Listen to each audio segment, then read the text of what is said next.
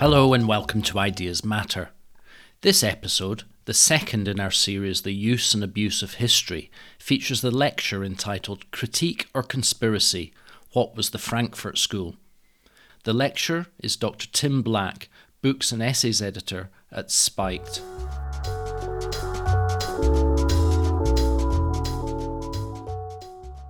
Given we're going to be talking about the Frankfurt School, which I guess is really a way of referring to, a shorthand way of referring to several institutionally related 20th century German intellectuals. I think everyone kind of knows the names of the characters. We're thinking Theodor Adorno, Herbert Marcuse, Max Horkheimer in the main.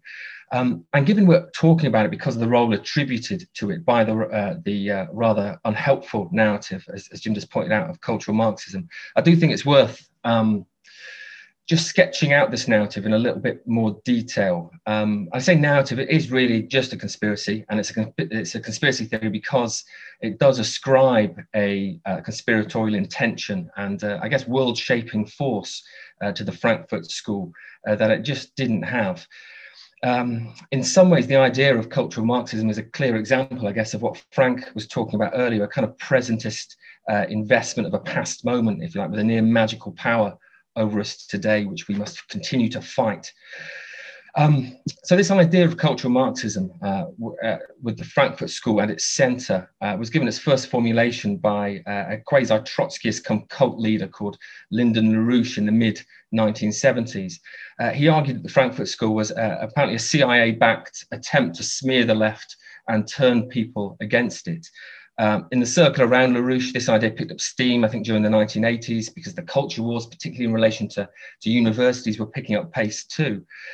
So by the late 1980s, I think one of LaRouche's followers, somebody called Michael Minnicino, was arguing that the Frankfurt School, or certainly the leading lights of the Frankfurt School, that the leading lights of Frankfurt School were behind the implantation, as Jim actually mentioned, implantation of relativism, political correctness, multiculturalism, and feminism in the academy and beyond. So the idea of the Frankfurt School as a plot was growing, I think, on the conspiratorial fringes of American discourse during the late 1980s and early 1990s. And I think there are several components behind the elevation of the Frankfurt School in particular. The first is that it really was an institutional network. So it can look like a conspiracy. Max Horkheimer, Adorno, Marcuse, other figures before that, people like Erich Fromm, Henrik Grossman, they did all know each other and they all worked together. The second, but by no means the most important, was the fact that almost all of its leading figures were Jewish. So that does appeal to the anti-Semitic strain on the far right. The third component was that its members did talk of Marx and were critical, as they put it, of state capitalism. So that plays on the Cold War tropes, the Red Menace and so on. And finally, of course, because they landed in the States in the late 1930s to set up a temporary home at the University of Columbia, they were a foreign non-American import, which means the problems blamed on them could be dismissed as a foreign non-American import. With those elements in play, I think the best way to understand the growing traction of the cultural Marxism conspiracy theory, certainly on the mainstream right, is as follows.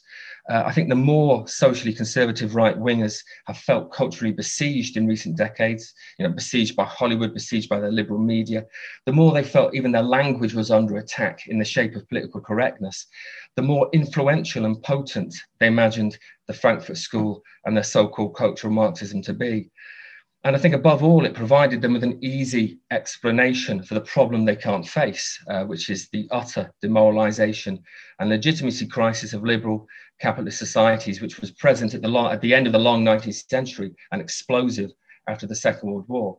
And ironically enough, actually, this legitimacy crisis, indeed this cultural crisis of capitalist societies, was probably given one of its most powerful and potent formulations by a later member of the Frankfurt School, namely Jürgen Habermas in Legitimacy Crisis. So throughout the 1990s, you had kind of paleo-conservative types like Michael Lind or Patrick Buchanan blaming cultural Marxism, blaming the Frankfurt School for everything from political correctness to the decline of church attendance to the crisis of Western civilization. I think even President George Bush touched on it at one point in the early 1990s. And this culture war dynamic, particularly as it is intensified over the past decade, has continued to invest so-called cultural Marxism with ever more incredible power. It's seen as an existential threat to the family. It's seen as a threat to liberalism and Western values. And it's seen as such by everyone from the late media mogul Andrew Breitbart, Trump's one-time strategist Steve Bannon, psychotherapist, as Jim mentioned, Jordan Peterson, and even frontbench members of the Tory party. And yet the punchline, of course, is that it's not true. There was no conspiracy. The Frankfurt School do not lie at the heart of the cultural crisis of the West. And in many ways, I think aspects of the school's leading thinkers probably actually cut against today's identity and cultural politics, the very politics for which they are held responsible. So what really was the Frankfurt School? In factual terms, it was, and in fact still is, an independent academic body affiliated with the University of Frankfurt.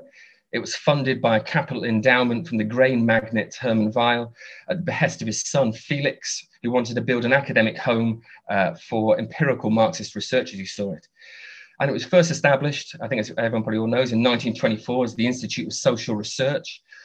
In the inaugural address, its first director, law professor Karl Grünberg, identified himself as a supporter of Marxism as a purely scientific body of thought rather than any kind of party political activity.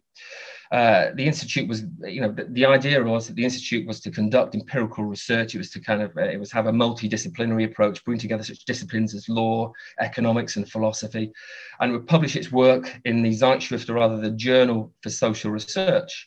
So those are the bold facts.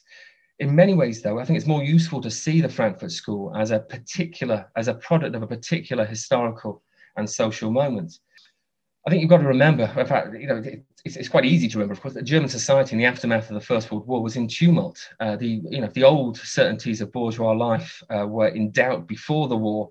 They were in ruins after it. At the same time, the Russian Revolution and the large social democratic and communist parties, they were in conflict. They did kind of hold out a sense, a hope, if you like, there was a new form of society, that a new form of society was about to be born. And the intellectuals, and I'm thinking here of Felix Weyl, Friedrich Pollock, who was another prominent member of the Frankfurt School, Henrik Grossman, Max Horkheimer, Grünberg himself, these intellectuals who would have formed the Institute of Social Research in 1924, they were participants. They partook in that kind of febrile social and political atmosphere of the early 20s. And they also had a lot in common. By and large, they were sons of affluent bourgeois families. Their parents were Jewish, but they were mainly assimilated. They were mainly non-practicing Jews. And as young men, they were immersed less, I would say, in radical politics than in that kind of pre-war modernist culture suffused by the attitudes of Schopenhauer, Kierkegaard, Nietzsche, Dostoevsky especially, i.e. that kind of modernist culture that stood so opposed to the bourgeois world of their parents. So during and after the war, their refusal, or rather their rejection of their parents' world, their refusal of the jobs, if you like, that were promised them in law and industry, that only intensified. And they looked, I think, probably with good reason, to the hopes of an insurgent left, to the Russian Revolution, of course, to the working class and to Marxism for this new world to come. But, and it's a massive but, and I think this is the key to understanding the initial and possibly, the dominant trajectory of the Institute in the 20s and 30s, and perhaps, thereon after. Those hopes for a new society, those hopes they'd invested in Marxism, in the working class, in the Russian Revolution, and so on, those hopes had, in a sense, already been dashed in 1919 with the defeat of the German Revolution, with the fall of the Munich Soviet, with the assassinations of Rosa Luxemburg and Karl Liebknecht. The revolutionary moment, if you like, that they looked to of 1917 was already ebbing at the very moment they were, forming this Institute for Social Research. I think there was a sense among those about to form it that the working class, having failed to carry through the revolution, were perhaps not the revolutionary agent, the so-called subject object of history that they should have been, or rather they imagined they should have been. I should say this doesn't apply to all those early Frankfurt scholars. Henrik Grossman, of course, as I'm sure some of you will know, a tough Polish Jew, not to mention a card-carrying communist, remained committed to revolutionary Marxism throughout the 20s and beyond, producing arguably, I would say, the only important piece of economic theory the Institute published in the shape of the law of accumulation and the breakdown of the capitalist system in, I think it was 1929. But nevertheless, for most of the members of the Institute, I think the failure of the working class, the failure of the German Revolution in 1919, and immediately after, this sense that the working class was not, pushing through the society that they imagined was coming. I think that sense of defeat was pivotal. It drew them initially, I think, to the work of Karl Korsch and Georg Lukács, two, I guess you'd put it, dissident communists at this point, who at this point were trying, at the level of theory at least, to inject a bit of subjectivity in the shape of Hegel, a bit of Lenin into the deterministic and rather sort of mechanistic theories that dominated left-wing and socialist thought, certainly in Germany. And the defeat of the working class also framed the Institute's research during the 20s and 30s, which it was effectively asking why the German working class was not revolutionary. Indeed, one of its principal outputs, I think, during the 20s and early 30s, was a large multi-authored project studying authority in the family. And that concluded that the German working class would be far less resistant, first of all, to state authoritarianism and the right-wing seizure of power than hitherto thought. So already their research was almost proving what they suspected, that the working class was non-revolutionary. And this sense of the defeat of the working class, this sense which the Institute, I guess, as I've just said, was empirically proving to itself, starts to transform what passes for its Marxism. So it deprives its Marxism of what it had for Lukács and Karl Korsch, namely that revolutionary subjectivity of the class-conscious proletariat. And at this point, it's worth remembering that in 1927, Max Horkheimer, who at this point was not the director of the Institute, that was to happen 3 years later, he publishes a piece tellingly entitled "The Impotence of the German Working Class." And I think Horkheimer's promotion to the position of director in 1930, after Karl Grünberg had to step down because of a stroke, I think that merely consolidates this kind of post-class, post-proletarian turn. As much, it also kind of consolidates that turn against the kind of class politics. As does the rise of those intellectually close to Horkheimer, in particular the student of Martin Heidegger, Hermann Marcuse, and the then youngish music critic Theodor Adorno, who I would argue after the Second World War becomes the dominant intellectual figure in the Frankfurt School. But at this point in the 1920s and 30s, to the extent that the one-time gravediggers of capitalism feature in the work of the Institute's leading figures, they do so as victims, dupes, and worse. Much worse, as it happens. For the other key moment, of course, in determining the Institute's trajectory was, of course, the rise of Nazism and, of course, its horrific denouement. From 1933, the Nazis' rise to power, of course, it also forced the Institute into exile, and it won't actually return to Germany until the 1950s. Again, here it's worth remembering that the fact it was forced into exile refutes the idea, I think, that the Frankfurt School was a conspiracy, if you like, to march through the institutions of Western and American cultural life. Not only because the idea of this kind of long march through the institutions, which many ascribe to Antonio Gramsci, and he, of course, was a figure the Frankfurt School had zero dealings with. There was no relationship with this figure that supposedly came up with this idea of marching to the institutions and taking over cultural life. But also refutes the idea that the Frankfurt School was some sort of conspiracy, that they were going to set out to somehow sort of infiltrate and take over, I guess at this point, American cultural life, was the simple fact that they didn't actually want to leave Germany, let alone go to America. Indeed, Adorno at this point, he heads to Oxford for a few years, where by all accounts he made zero impact and possibly zero friends. Poor old Walter Benjamin, of course, who, though he's talked of as an influential, important Frankfurt Schooler, was largely a kind of peripheral figure. But he becomes very important in the 60s and 70s. But he, of course, ends up fleeing to Paris, and he never actually makes it out of Europe because, of course, he kills himself, I think, in 1940.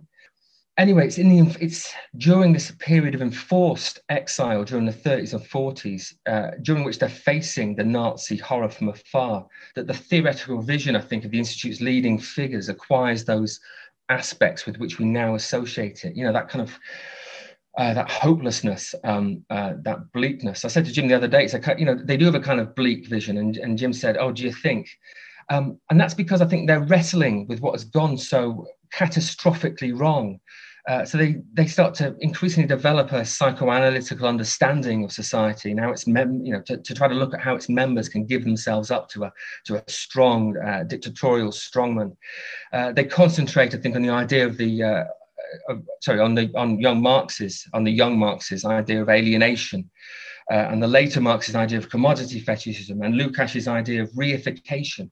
And all these are ways, I think, that they're ways for the Frankfurt School to attempt to understand why social agency appears as its opposite, if you like, which is a thraldom to objects, which is a thraldom to the powers which out of people's control.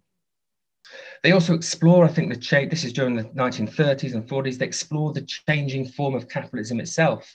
And they come up with an idea of monopolistic state capitalism in place of the old free market. And they look at the ways in which this leads to the increasing, and I think this is a key idea, they look at the ways in which state capitalism leads to the increasing administration of everyday life. They even look, and this is interesting, they even look at how the family had been supplanted as the primary source of socialization by state institutions. Indeed, Adorno in particular defends the family. He defends the family unit.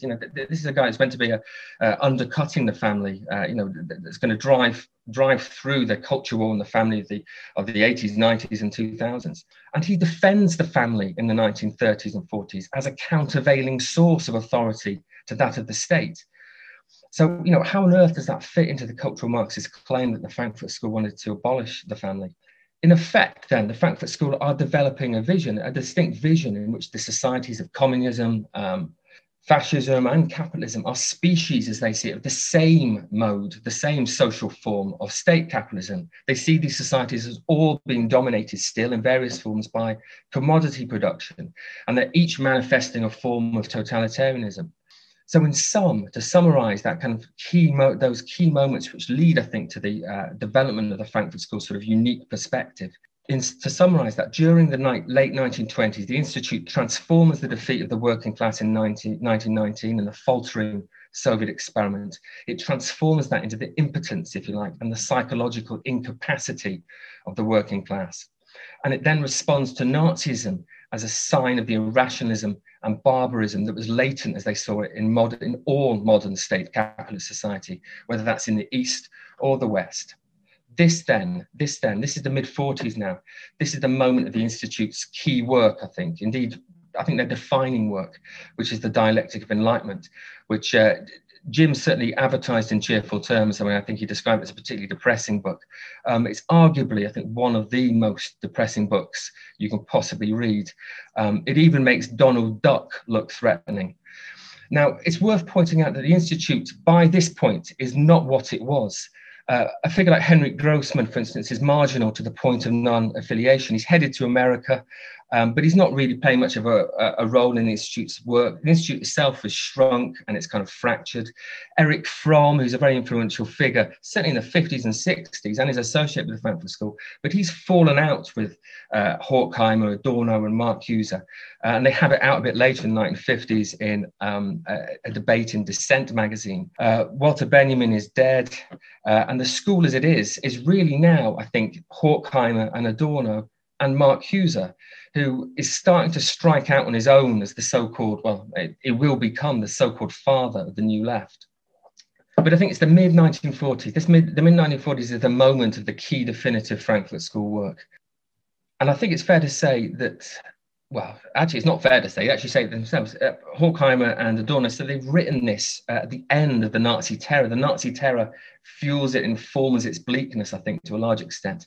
And it makes for a devastating work. It is not, I think, as the cultural Marxist narrative would have it, an attempt to destroy the West. I think it is an attempt to understand why, as Horkheimer and Adorno explicitly put it, the West is destroying itself, or as they put it, why mankind, instead of entering into a truly human condition made possible by immense technological progress, is sinking into a new kind of barbarism.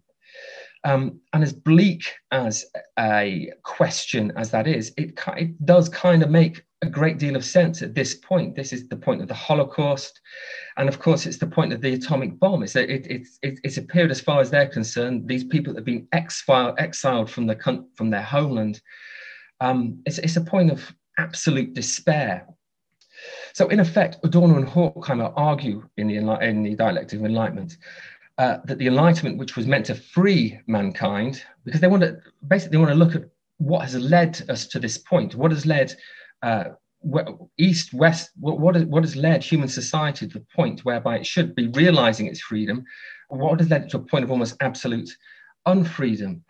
And they argue that, well, they trace its roots, of course, back to, I guess, the very beginning of the Enlightenment itself. They argue that the mastery of nature, talked up by Francis Bacon, has culminated, as they put it, in the domination, coercion, and ultimately extermination of men. The dream of reason, if you like, which animates the communist East just as much as the capitalist West, ends then in the nightmare of the gas chambers. That's their narrative, and it's shrill. As I say, it is shrill, but it's a work I think that should be taken seriously.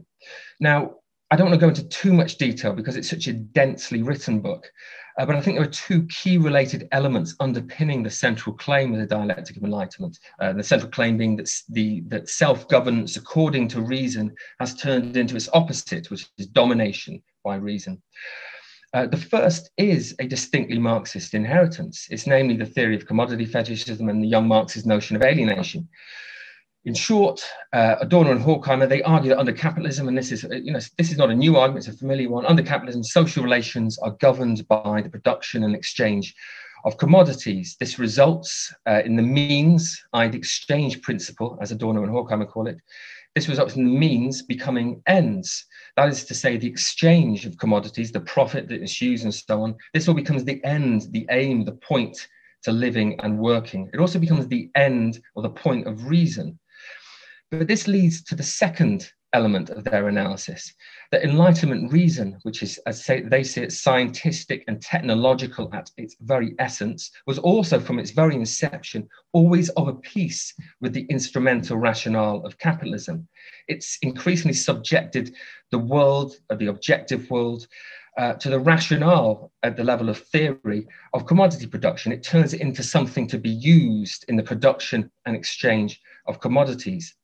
So they argue that the Enlightenment determination to know the world, to reduce it to knowable quantities, to mathematize it, expresses a desire to dominate it in the interests of incipient, if you like, commodity production. The end, if you like, of Enlightenment thought, as they see it, is to render the world identical with the uses to which it will be put. And this determination to know the world in order to exert instrumental power over it is not limited to natural objects, of course. It extends to the people caught up in this system of production and exchange of commodities. This is also why they take apart Kant and his claims for moral reason, which, well, Kant wants to, Kant's categorical imperative, Kant's moral law. Kant's ultimate aim is, I guess, he wants people to treat others as ends, not as means. And Adorno and Horkheimer, they see this as no more than ideology. They see this as false. They see this as an attempt to counteract or to cover up the nihilism inherent, as they see it, or the irrationalism inherent in purely instrumental or technological reason, for which domination is the end. And this is why, interestingly, they praise the Marquis de Sade, whose philosophical fictions reduce women to objects to be sexually dominated, and why they praise Nietzsche, who reduces the moral law to no more than the law of the strongest. Because as Adorno and Horkheimer see it, both these writers have the honesty to grasp the technological instrumental rationale at the heart of Enlightenment for what it is, which is destructive. And this technological rationale, which uses people in practice and subjects the world to its laws in theory, is totalizing also. Its need to dominate is ever expanding. So as Adorno and Horkheimer see it, reason is seeking to subject every aspect of life to its own logic. And this leads ultimately to the administered life, to the total rule of the system directed by a managerial technocratic state and sustained famously by the culture industry, which, as they see it has its main function as affirming the status quo. As I say, it's a bleak, miserable vision. But alongside it, we also see the two modes of resistance that Horkheimer and especially Adorno offer up, which I think become the two modes of resistance which characterize the Frankfurt School throughout the 50s and 60s. The first lies, I think, in the act of theorizing itself, or unrelenting theory. So Adorno and Horkheimer, they appeal to theory, they appeal to unrelenting theory as the space for resistance. Adorno will obviously give it a rather more sort of complex formulation in the shape of negative dialectics. And they also look, and this is really interesting, they also look to works of art and increasingly aesthetic experience. Now, superficially, this sounds like it supports the claim of advocates of cultural Marxism that the Frankfurt School was behind the move of the left into cultural politics. This almost it looks and sounds as if Adorno and Horkheimer saw culture as a tool, a way to change people's attitudes, a means to propagate the right message, a means effectively to fight a culture war. But that was an anathema. That would have been anathema to Horkheimer, and especially Adorno. For them, and this is key, art's importance lies precisely in its autonomy, its freedom, as they put it, to develop from its own formal law. They see art's value in its attempt, if you like, to wrest some other meaning from a world increasingly governed by instrumental reason. Because in doing so, as they say, it negates the world. It offers a glimpse of something other than it. It could be a weak hope or even a bleak, disturbing truth. And it's this which informs Adorno's last unpublished work and writes its leitmotif, which is aesthetic theory, because there Adorno writes, art criticizes society just by being there. Herbert Marcuse, he ostensibly shares Adorno's views of art, and he writes in one piece, I think in the 1960s, art subjects reality to laws other than the established ones. Now, I say he ostensibly agrees with Adorno because Marcuse always has this tendency to want to go beyond the kind of negative theorizing of Adorno and Horkheimer. His vision of the administered life in One-Dimensional Man is arguably just as bleak, if not bleaker than that in Dialectic of Enlightenment. But I think, like his one-time mentor, Martin Heidegger, Marcuse also has a tendency, if you like, to posit the alternative to this totally administered system of life as already existing, or at least near at hand.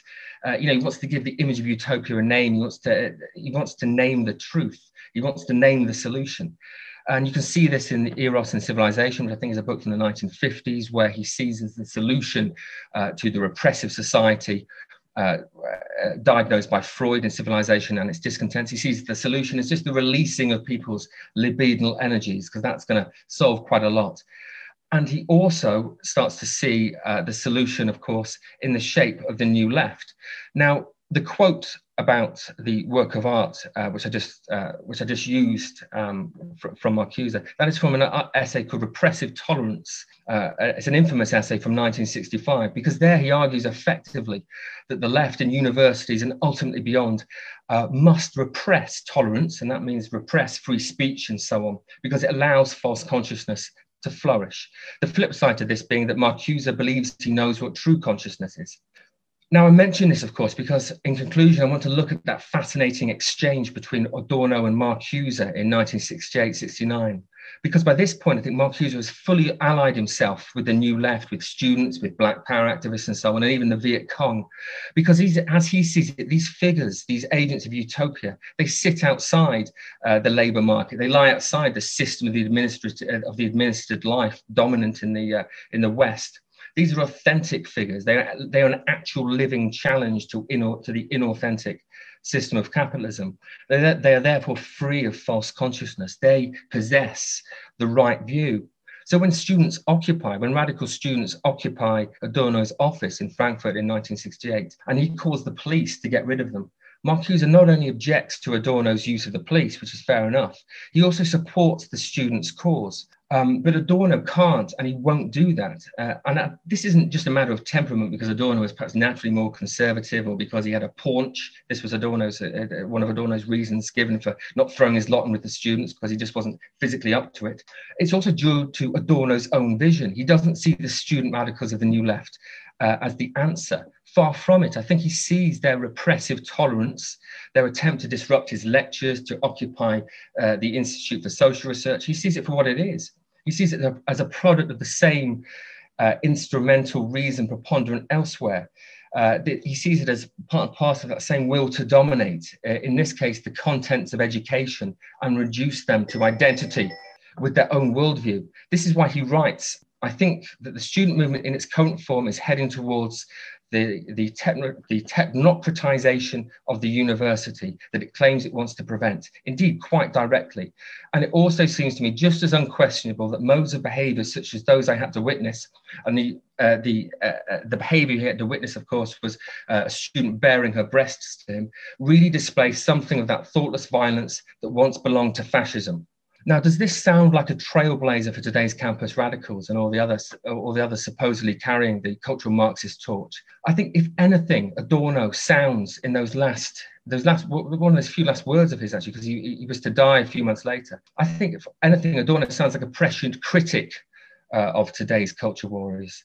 After all, they do want to instrumentalize education, and they do see art in precisely the way Adorno did not, as something that should convey the right message. Just as they call for the state to administer life in ever more intensive, reifying ways, categorizing, classifying, and protecting people according to identity, which is the very apotheosis of the systematizing, oppressive rationale Adorno waged intellectual war against. Adorno died, as I say, a few weeks after sending this letter to Marcuse, and I think with him, much that was vital about the Frankfurt School died too. I'm going to end it there on a particularly bleak note, but then again, that I think it's part and parcel of talking about the Frankfurt School. You've been listening to the lecture Critique or Conspiracy? What was the Frankfurt School? By Dr. Tim Black. The talk was recorded at the BOI's Academy Online event held in April 2021, and it was part of a series exploring the theme The Use and Abuse of History. You can catch up with all the lectures right here on this Ideas Matter podcast, so do make sure and subscribe through your usual channels. The Battle of Ideas charity runs a number of additional projects, including Debating Matters, the school's debating championships, and Living Freedom, an annual residential school for young people to explore ideas related to liberty and freedom. To find out more, please do visit our website, theboi.co.uk. If you can support our work with a donation, then we'd be really grateful. You can do that via the donate button on the website. We'll be back soon with Professor Aristotle Kallis giving the lecture Relic or Spectre? What was Fascism?